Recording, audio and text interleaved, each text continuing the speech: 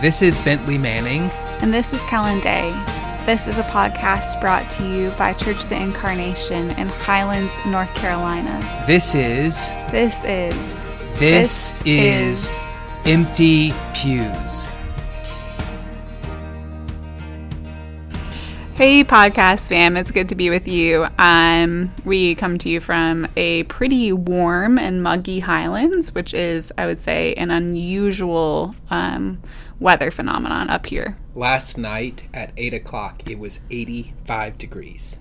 That's crazy. It felt like Birmingham, Alabama. Right. So if y'all are, sweating away in the South somewhere else, or in Michigan, it's like 90 plus degrees there right now. We feel you. We feel you. We're with you this time.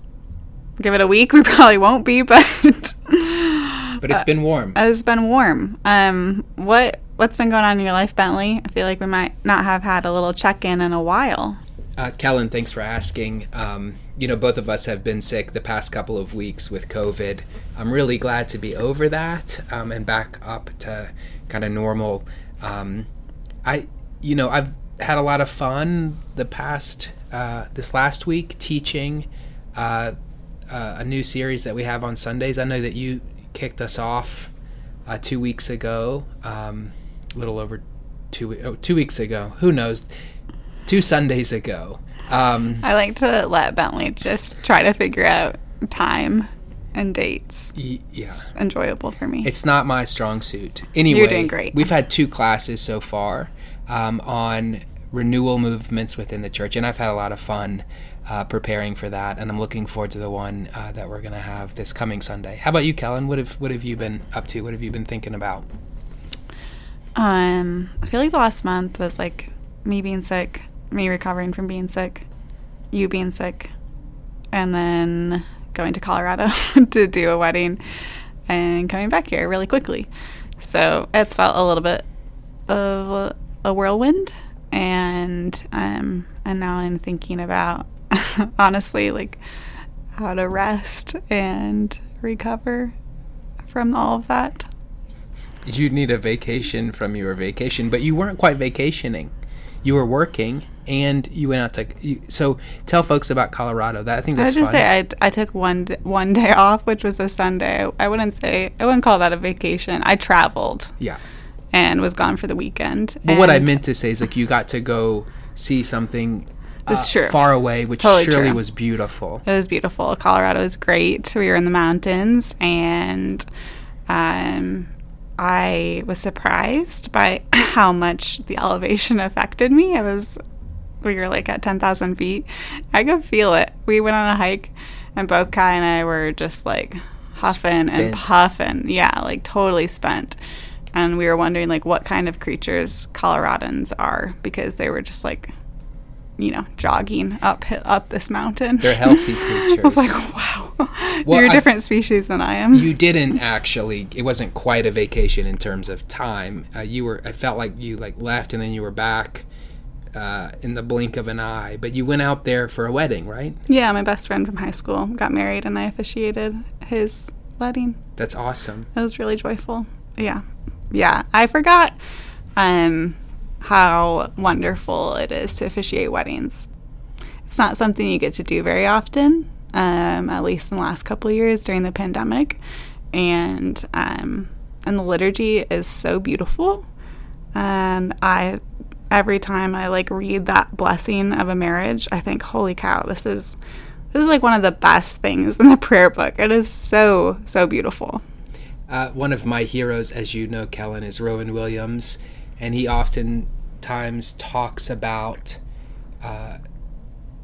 the physical location of a priest as being something that defines the role, defines the work, defines the vocation, is that we inhabit particular places, and weddings are some of those moments where I think to myself, I've got a really interesting perspective standing where I am between the bride Yeah, something about like the proximity to like these two people who are like committing their lives to one another, and you being like so close to it. And seeing the people. Yeah, and like leading them through it and seeing the community around them. It is like a really, really special place to be.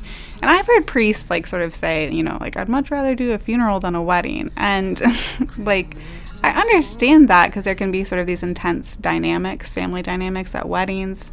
But wow, like, it's so joyful.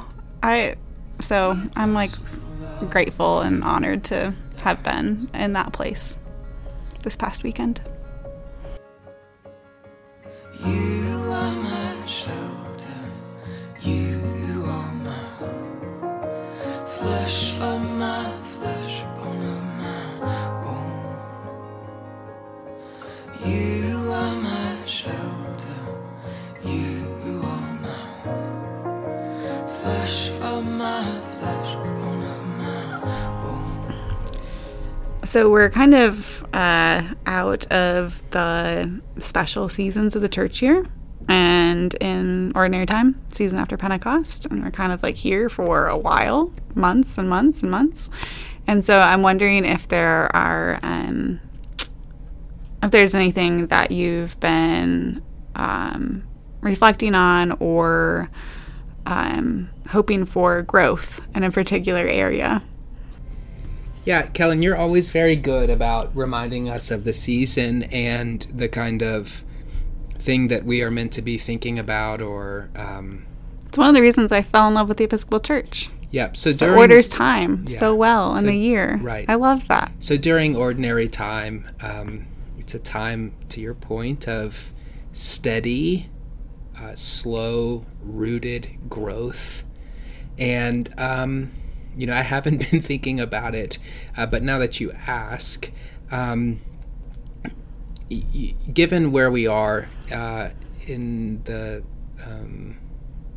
our society, and since we mentioned COVID, where we are with some of those things, and one of the things that I think I'm looking for during this time of growth is maybe a spirit of gratitude and graciousness, and of thanksgiving. That's something that I've been thinking about recently, is how to foster that spirit. I find that sometimes I can be a bit of an Eeyore, and you know, the glass can be half empty and not half full. And I'm not necessarily talking about like kind of a kind of shallow optimism or something like this, but cultivating a heart of gratitude is probably something that's on my mind right now. How about you, Kellen? When I was traveling back and forth from Colorado, I realized that my life here is quite separated in many ways from like the hustle and bustle of the world. I mean, I don't sit in traffic very often. I don't encounter people in my way very often as I did in the airport. And it sort of exposed in me something that I, you know, have known for a long, long time, ever since my mother would say to me as a child, like, just be patient, Kellen, like, be patient. Because I was like notoriously an impatient child and wanted to do things like as quickly as possible. And and I've been thinking about my impatience, reflecting on that, praying about it. And so much in ministry are things that just don't happen very quickly. And growth, spiritual growth, is slow. And new ministries take a long time to form and flourish.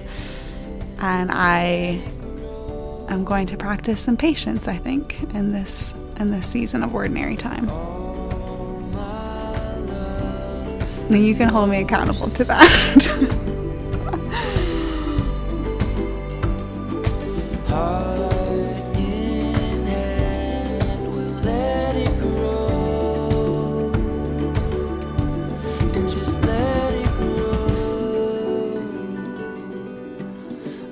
let you go. It's you I hold, and just let it grow. I won't let All right. Well, Kellen, last Sunday was Trinity Sunday, and you are preaching this coming Sunday from the 8th chapter of Luke. It's the story of Jesus arriving to the country of the Gerasenes, and a man approaches him who is possessed by demons, and those demons cry out when they see Jesus, saying, "What do you have to do with me, Jesus, Son of the Most High God?" Jesus asks the demon what his name is, and then you get this response from the demon, Legion, and the demons beg not to be tormented. But what Jesus does in this story is he casts the demons out into a swineherd, and then the swineherd kind of runs off of a cliff. And after this happens, the man is, we're told, kind of back in his right mind and restored to the community. So that's our gospel reading, and I'm curious, Kellen, what you might be thinking about in relationship to this text, what you might be considering as you prepare for your sermon on Sunday. So you said something in Bible study that caught my heart because I thought it was profound.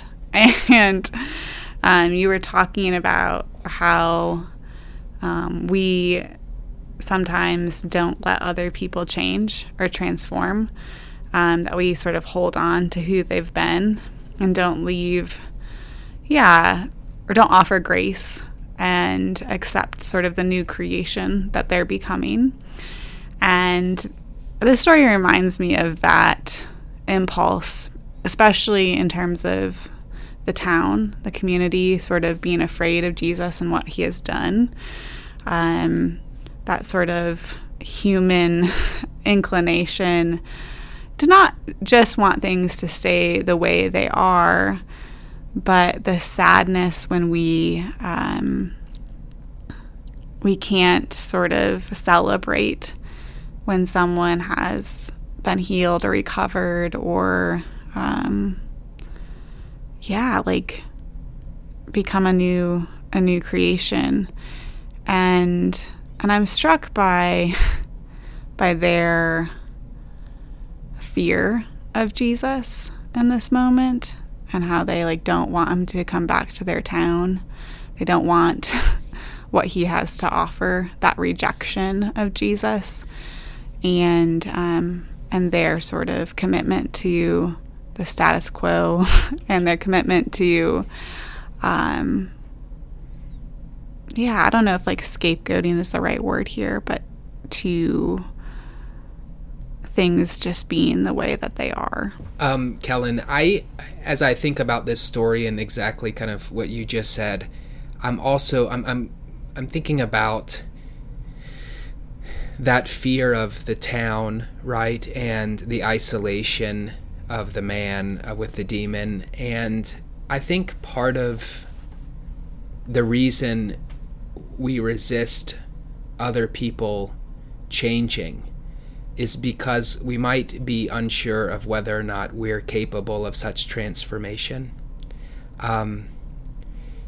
You don't want to see somebody change too much because it might call into question the stagnation in your own life.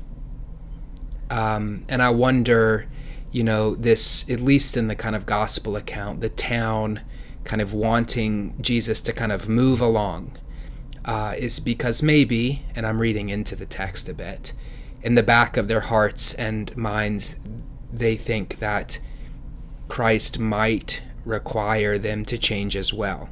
And it's scary to think that there are parts of our lives that need transformation. And when you see it, and again, when you see it happen in someone else, I think it can hold up a mirror and say, what change is happening in your life? And many of us, I think, want to resist that kind of thing because it certainly isn't always going to be painless. So I wonder about that a bit. I'm also thinking about what a gift of love it was for this man who was isolated and pushed aside from the community, to have God himself draw near and to be with him. What a gift that must have been. Yeah, there's such a lovely small detail in the text about the man being naked initially when Jesus meets him, and then the townspeople find him clothed and in his right mind. And that's sort of, a reversal of the Eden story, but I think it's an important and hopeful image for this person, for him who didn't have any clothes but was clothed with God's love and dignity and gift and grace. Well, and maybe, Kellen, that helps me kind of think through a bit of what I was saying as well, is there might be a bit of a judgment on the town. Why was he without clothing? Mm-hmm. And, Christ comes along and takes care of his needs. And so there's a bit of a judgment, I think, on the town for having not cared for him, maybe in the ways that they could have. Change comes slow, they say, but it's not so far away, so far away.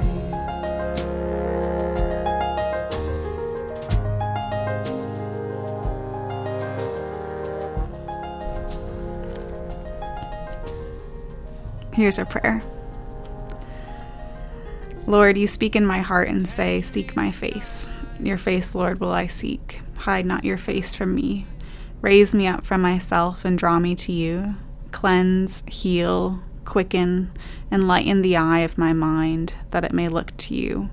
Strengthen my soul, that with all the power of my understanding it may strive to know you. For you are life and wisdom, truth and beauty, and everything that is good. Amen.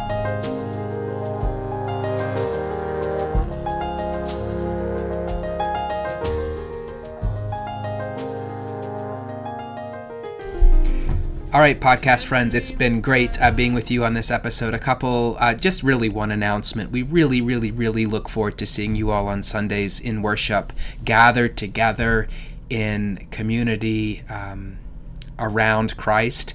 So we will see you Sunday, and please consider joining us for education at 9 o'clock in Jones Hall.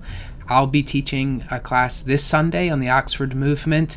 It's his specialty. You should come. He's been talking about it for a month and a half at this point. It's going to be great. And then after that, Kellen will be teaching the next class on liberation theology. Mm-hmm. So we're having a wonderful time in class, so please consider joining us on Sundays for that, in addition to worship at 8 o'clock and 10:30. In the meantime, we love you, and we'll see you soon. God's peace.